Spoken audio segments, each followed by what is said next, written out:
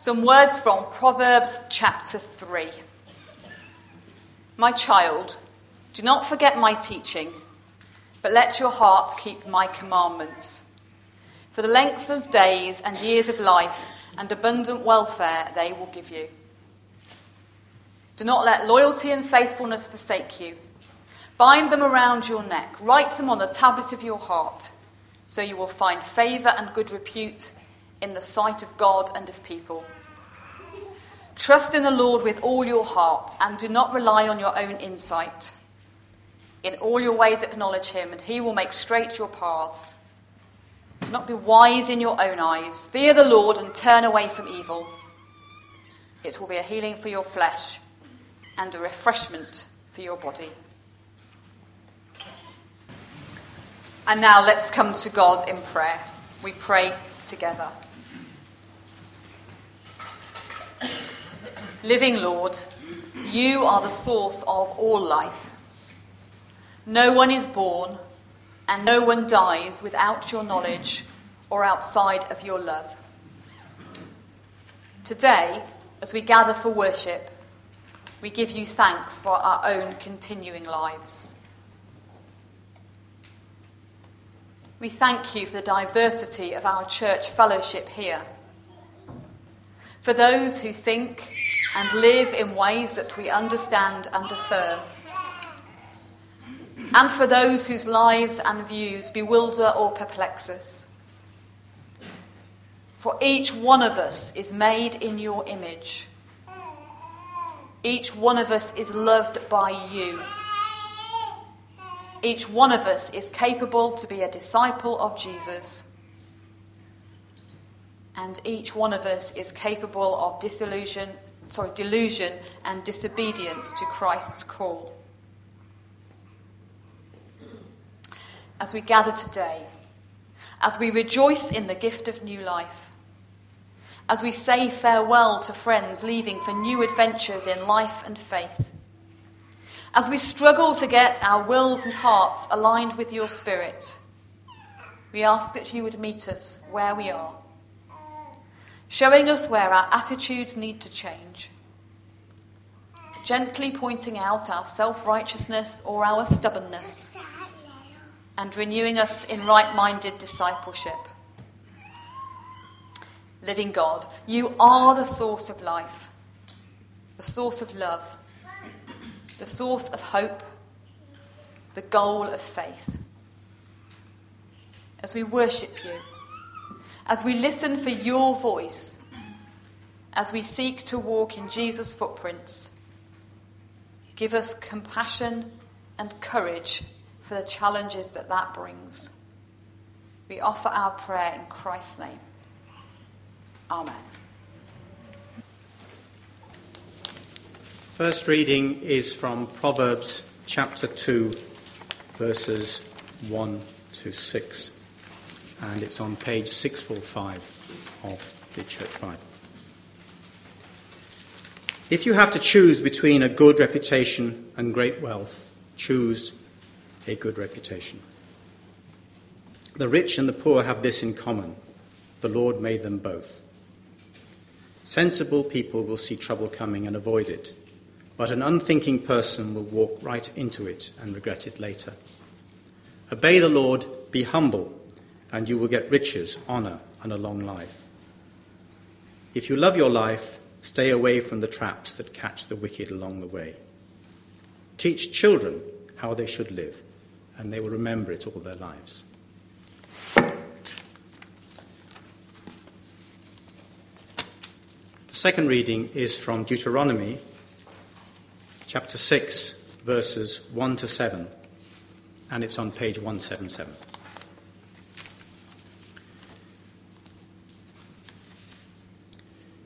These are all the laws that the Lord your God commanded me to teach you. Obey them in the land that you are about to enter and occupy. As long as you live, you and your descendants are to honour the Lord your God and obey all his laws that I am giving you, so that you may live in that land a long time. Listen to them, people of Israel, and obey them. Then all will go well with you, and you will become a mighty nation and live in that rich and fertile land, just as the Lord, the God of our ancestors, has promised. Israel, remember this, the Lord and the Lord alone is our God. Love the Lord your God with all your heart, with all your soul, and with all your strength. Never forget these commands that I am giving you today. Teach them to your children. Repeat them when you are at home and when you are away, when you are resting and when you are working.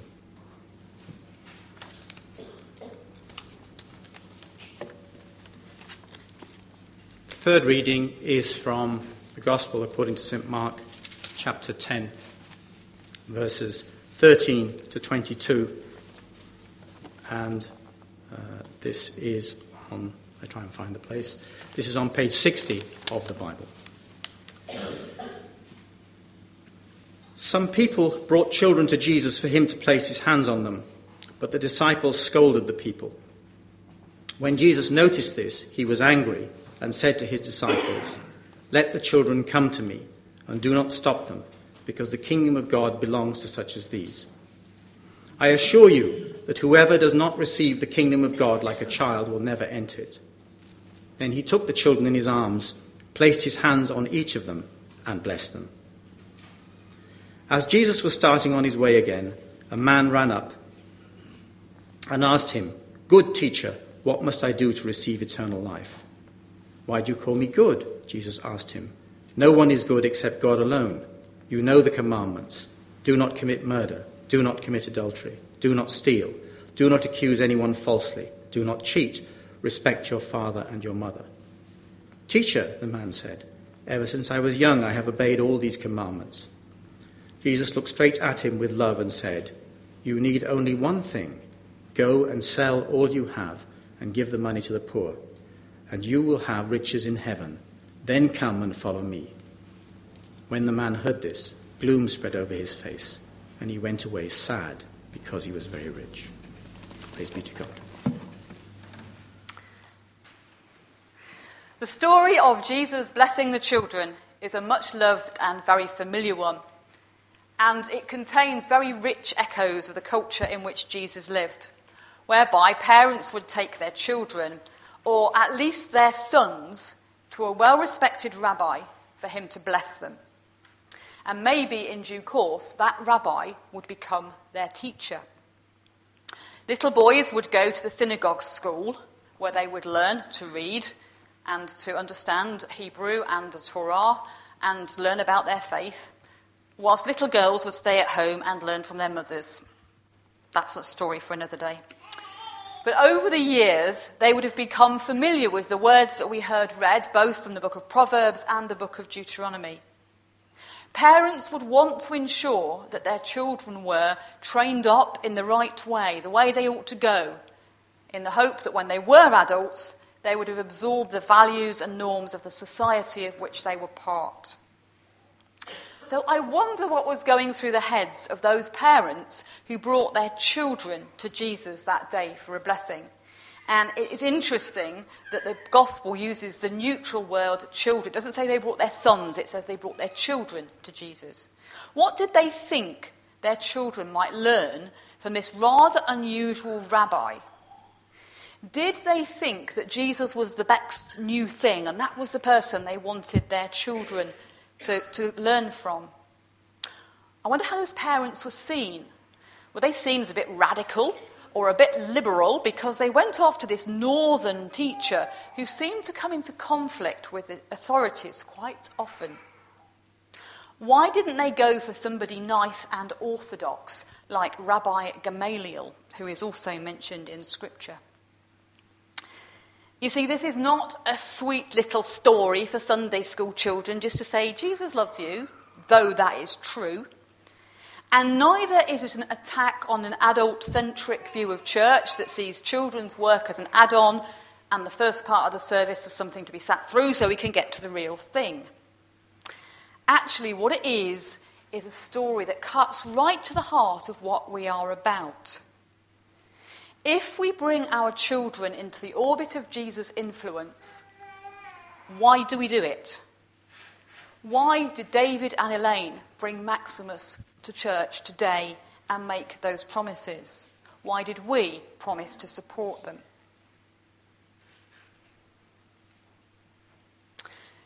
In each of the 3 synoptic Gospels, the story of the blessing of the children is immediately followed by the story of the man who came to Jesus. And each Gospel describes him slightly differently. He's described as young, as wealthy, and even as a religious leader.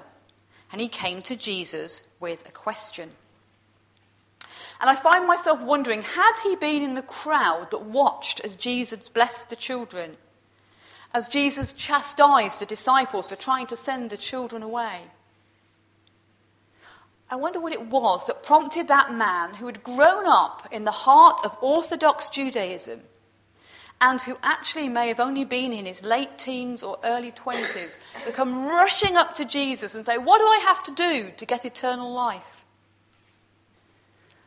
I wonder if he remembered as a small boy being taken by his parents to meet an old man, probably in a black robe and with a grey hair and a grey expression, who prayed over him and then became his teacher. How had he been trained up in the way he should go? And into what kind of faith life had he been nurtured? It seems to me that something he heard that day prompted him to act. And the reply Jesus gives actually is surprising. You see, Jesus had not been on a 20th or 21st century evangelism counselor's course, because he doesn't give a nice formula. He doesn't talk about 4 spiritual laws. He doesn't talk about the need to turn away from sin, and he certainly doesn't give the man a prayer to pray.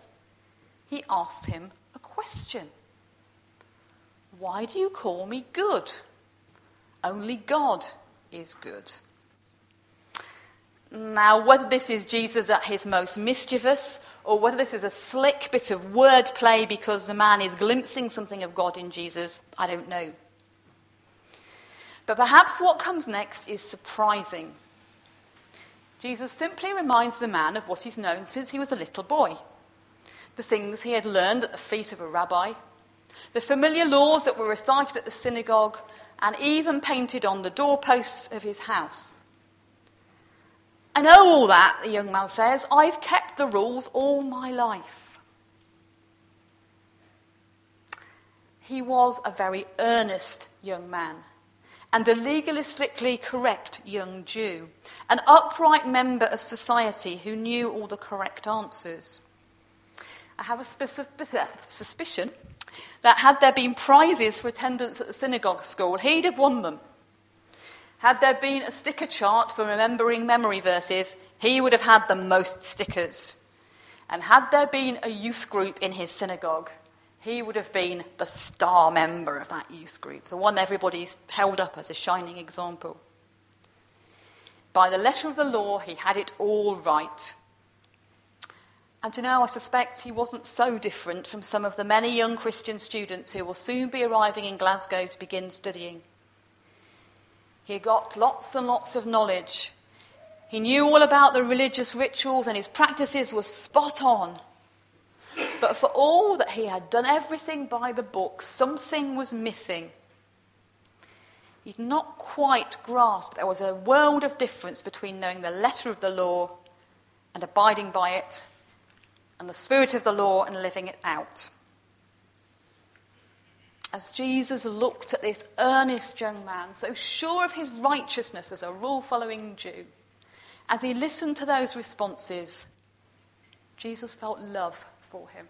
He looked on him and he loved him. This young man so wanted to get it right, and he knew, for all that he knew in his head, something was missing. And I imagine Jesus looking deep into the eyes of that young man, and through that into his heart, and asking one question. Go and sell all you have and give the money to the poor. The young man was so sad he turned away and left. You see, all his learning and all his orthodoxy hadn't prepared him for that. He was a good man. Let's not get that wrong. He was a great man, a good person. And yet what Jesus asked of him was too much. Train up a child in the way they should go, says the writer of the Proverbs. And I'm sure this young man's parents and the rabbi at the local synagogue and the community of which he was part had all done their best to do that, to give him a good understanding of his faith, to show him how he should live. But somehow, what Jesus asked him was a step too much. Train up a child. Very often that proverb is quoted out of context. Now, the book of Proverbs is a very complicated one, but I deliberately chose this morning for us to hear that with some of the other proverbs that come round it. Reputation is more important than wealth. God made rich people and poor people. Sensible people spot trouble and avoid it. If you obey God and are humble, you'll be rewarded with riches, respect, and a long life. I wonder which of those the young man had heard as he grew up. Had he grown up thinking that he was humble and pious, and that therefore his prosperity and honour were his due reward? Had he seen riches and poverty as a given that didn't need to be questioned? Had anyone ever pointed out to him that bit at the beginning that said, reputation is more important than wealth? However he had been trained, whatever he had heard, nothing had prepared him for what Jesus had to say. This gospel story shows a young adult who knew an awful lot about faithful living, but who couldn't quite get there. With the assurance of youth, which is completely understandable, he had confused head knowledge with life transformation. Now, I'm quite sure he had kept the letter of the law. I'm quite sure he had never murdered, he had never committed adultery, and perhaps apart from the odd snaffling of a biscuit, he'd never stolen anything. But he had fallen into the idolatry of possessions without even noticing it. So one of the questions we need to think about is, what emphases do we make when we train up our children? How do we prepare children and young people to be disciples of Jesus, open to discovering new insights into what it means to be his followers, rather than being very knowledgeable but legalistic and even some kind of Christian robots? The passage from Deuteronomy reminds us that nurturing children is a whole life commitment. And it hints that this involves not just the parents, though the parents are very important, but the wider family and the friends. That's why David and Elaine have asked for godparents for Maximus. And also the faith community of which they are part. And our actions are every bit as important as our words. Children are great mimics, and I'm sure Maximus will be no exception to that. They see adults do something and they copy it. Whether that's something that we think is good, such as sitting quietly in church, or something we see as bad, such as repeating swear words they've heard adults use. I'm sure we've all heard little tots go down the street saying, and it's kind of funny, but it's kind of embarrassing. And the parents go, nothing to do with me. Well, I wonder. Every one of us, by our attitudes, by our words, by our actions, is teaching children young people something about life and faith that will permanently shape them. So how might we go about nurturing our children? How might Elaine and David, supported by Andrew and Louise, their wider family, and this fellowship, nurture Maximus so that he will be equipped for adulthood as a disciple of Jesus in a very complicated and confusing world?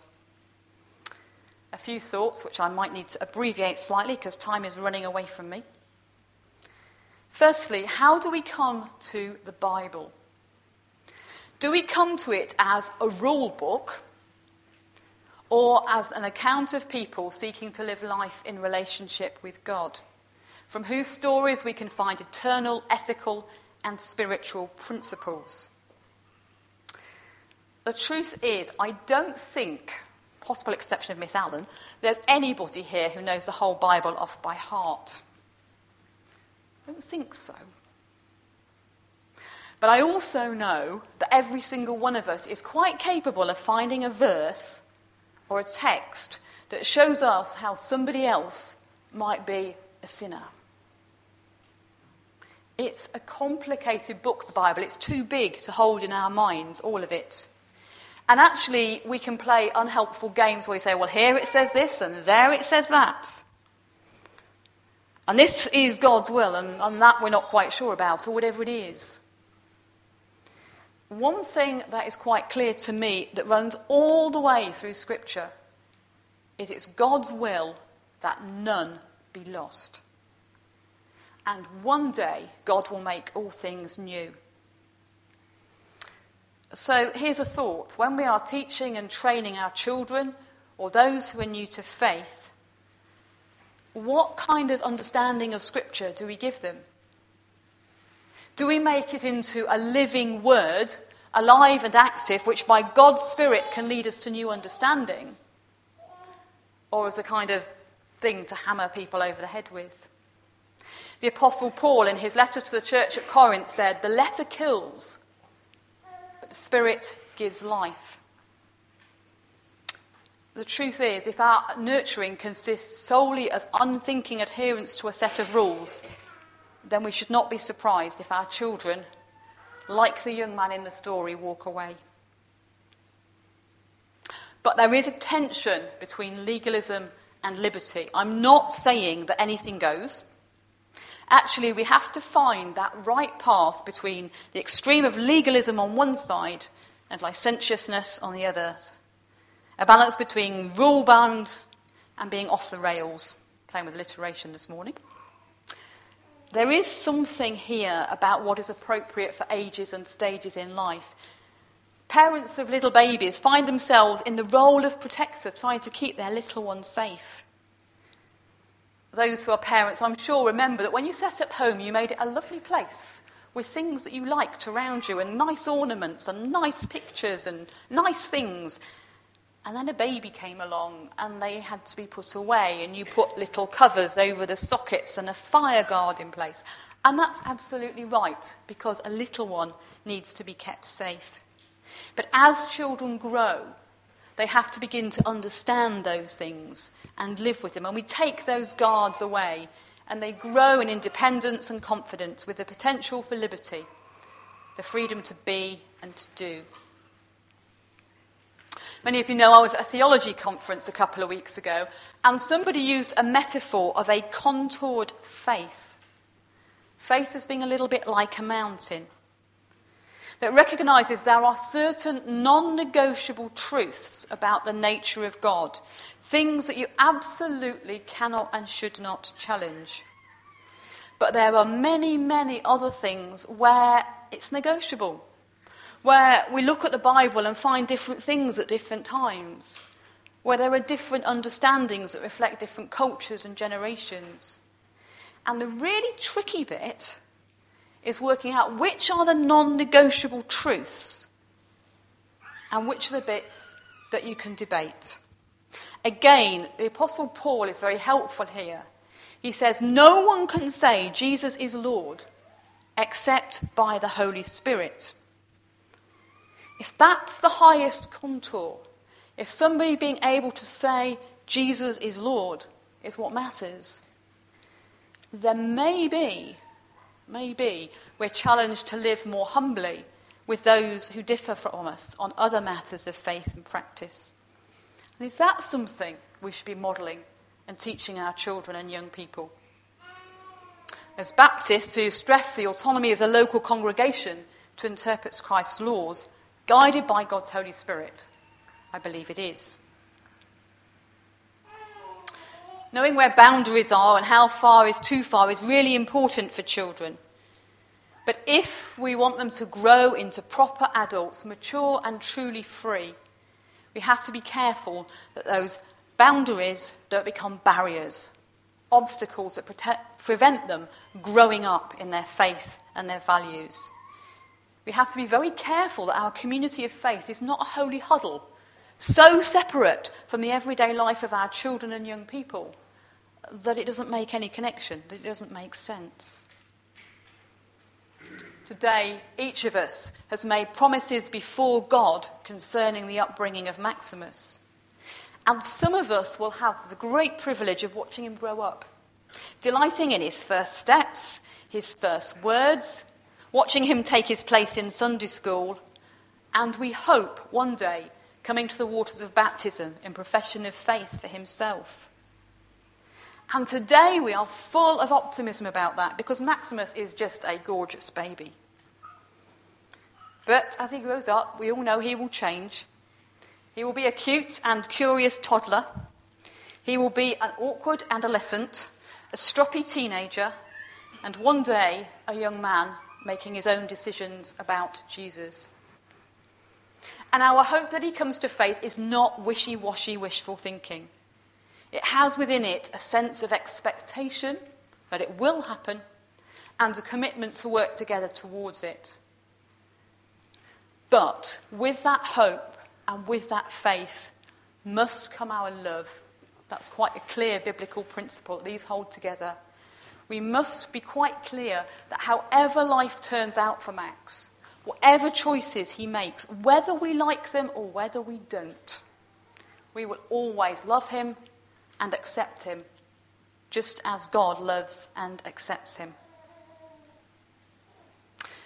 The truth is, there will always be differences and disagreements among Christians about what is central and what we can have different views on. But we must take that mandate from Jesus seriously to enable children to discover him. If he and other children are to grow as followers of Jesus, able to wrestle with the complexities of life, to listen to one another, to trust in God's mercy, then I think that's stuff we should be about. That's the stuff that should have us on the right track. Learning to work together, to hear each other, and trust that God's mercy, love and grace are beyond our understanding. That's an awful lot of words, and I have talked for far too long. I'm really sorry. When you came, you should have found a poem on your chair. I'm not going to read it, but it seems to me to have some very good principles in helping to nurture children for life. And I'm going to invite you to take that home, to read it, to pray it, and to do your best to live it. Because I think within there, even though not explicitly stated, there is much that can help us to train up our children in the way of Christ. Amen.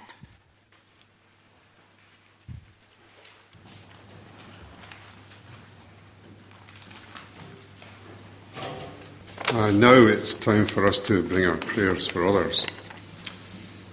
There's several subjects that we could pray about this morning. We could pray about 9/11 and the effects of that tragedy. We could pray for Africa and our friends who are returning there, or even Europe, a time of economic and political turmoil. However, this morning I think we should pick up the main theme of the service and pray for the children of the world. Let's pray. And as we pray this morning, I want you to think of a child you know. It might be a son or a daughter or a niece or a nephew or a grandchild, possibly one of our Sunday school children or possibly young Maximus. Put them in the centre of your thoughts as we pray now for the children of the world. We pray for the orphans of 9/11, that they might not grow up in an atmosphere of hatred, but know the love of God. For the children of Haiti, many still without homes or shelter. For the starving children of Somalia and Kenya, that the world may wake up to the need there and do something to meet it. For the children of Japan, some of whose homes were totally wrecked and destroyed, orphans who lost their parents in the tsunami. May the world again remember.